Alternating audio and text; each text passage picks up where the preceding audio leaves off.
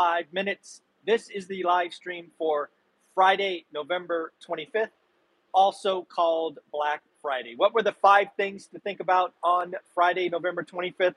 Number 1, expectations for Black Friday sales. 166.3 million folks were expected to shop on Black Friday.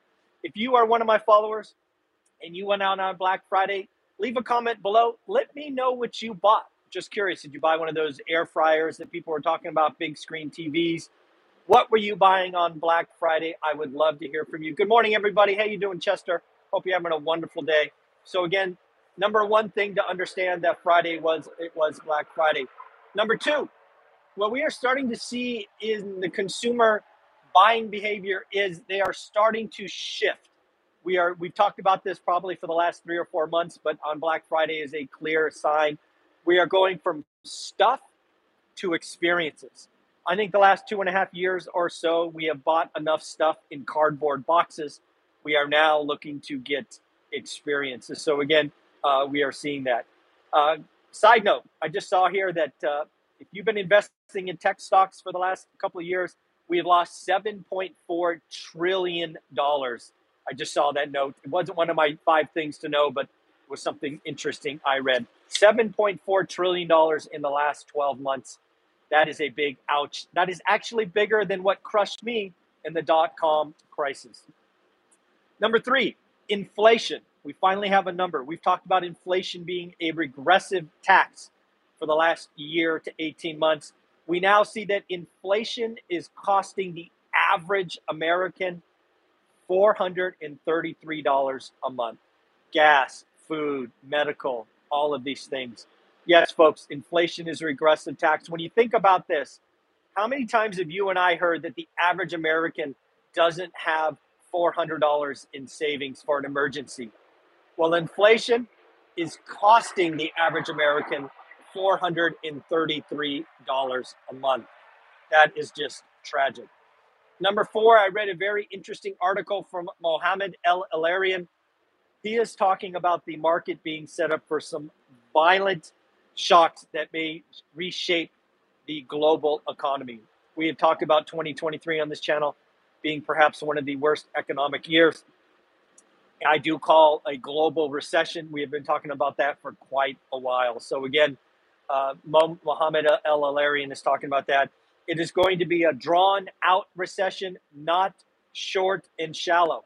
There's a lot of hope that we may have a V or U-shaped recession.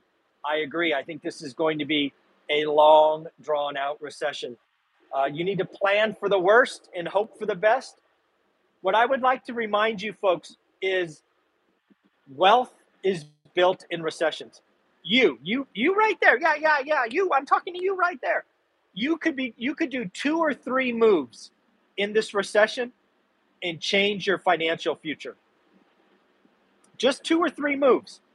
You could change your financial future. So again, don't let the recession go by. Make sure you're doing the work. Buy assets on sale. You know, if you're doing real estate, make sure it cash flows day 1 and all of that stuff. And then finally, I was reading about bear markets. Bear markets have 3 stages, and it is important to understand what is happening. First stage of a bear market, we take the froth or excess out of the market. One would hope that is almost, if not over. Number 2, investors recalculate earnings and risk-adjusted returns. That doesn't feel like it's happened yet. I still think we are battling out earnings expectations, risk-adjusted returns, all of those things. And then finally, number 3, everyone throws in the towel. Nobody wants to own stocks going forward. So again, bear markets are painful. They really are not fun. But if you do your work, you get a buying list, you understand what you're doing, you can make some great moves. Remember that Amazon, I think, traded at like, I don't know what it was, 8 or 12 or 20 bucks in the last in the dot-com blow up.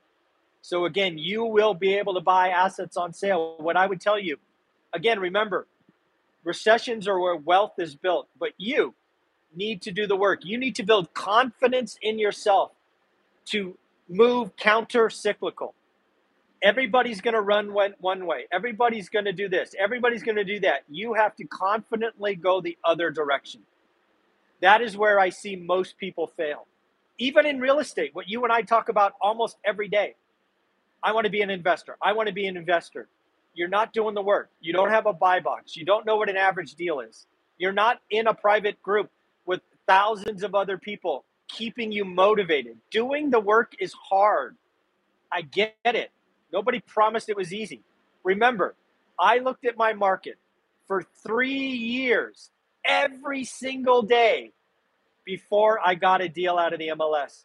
It took 3 years, and now we've done 2 in the last 30 days. I'm sorry. It just is hard work. So again, folks, this is video live stream number 2. I've already done Sunday. This is Friday.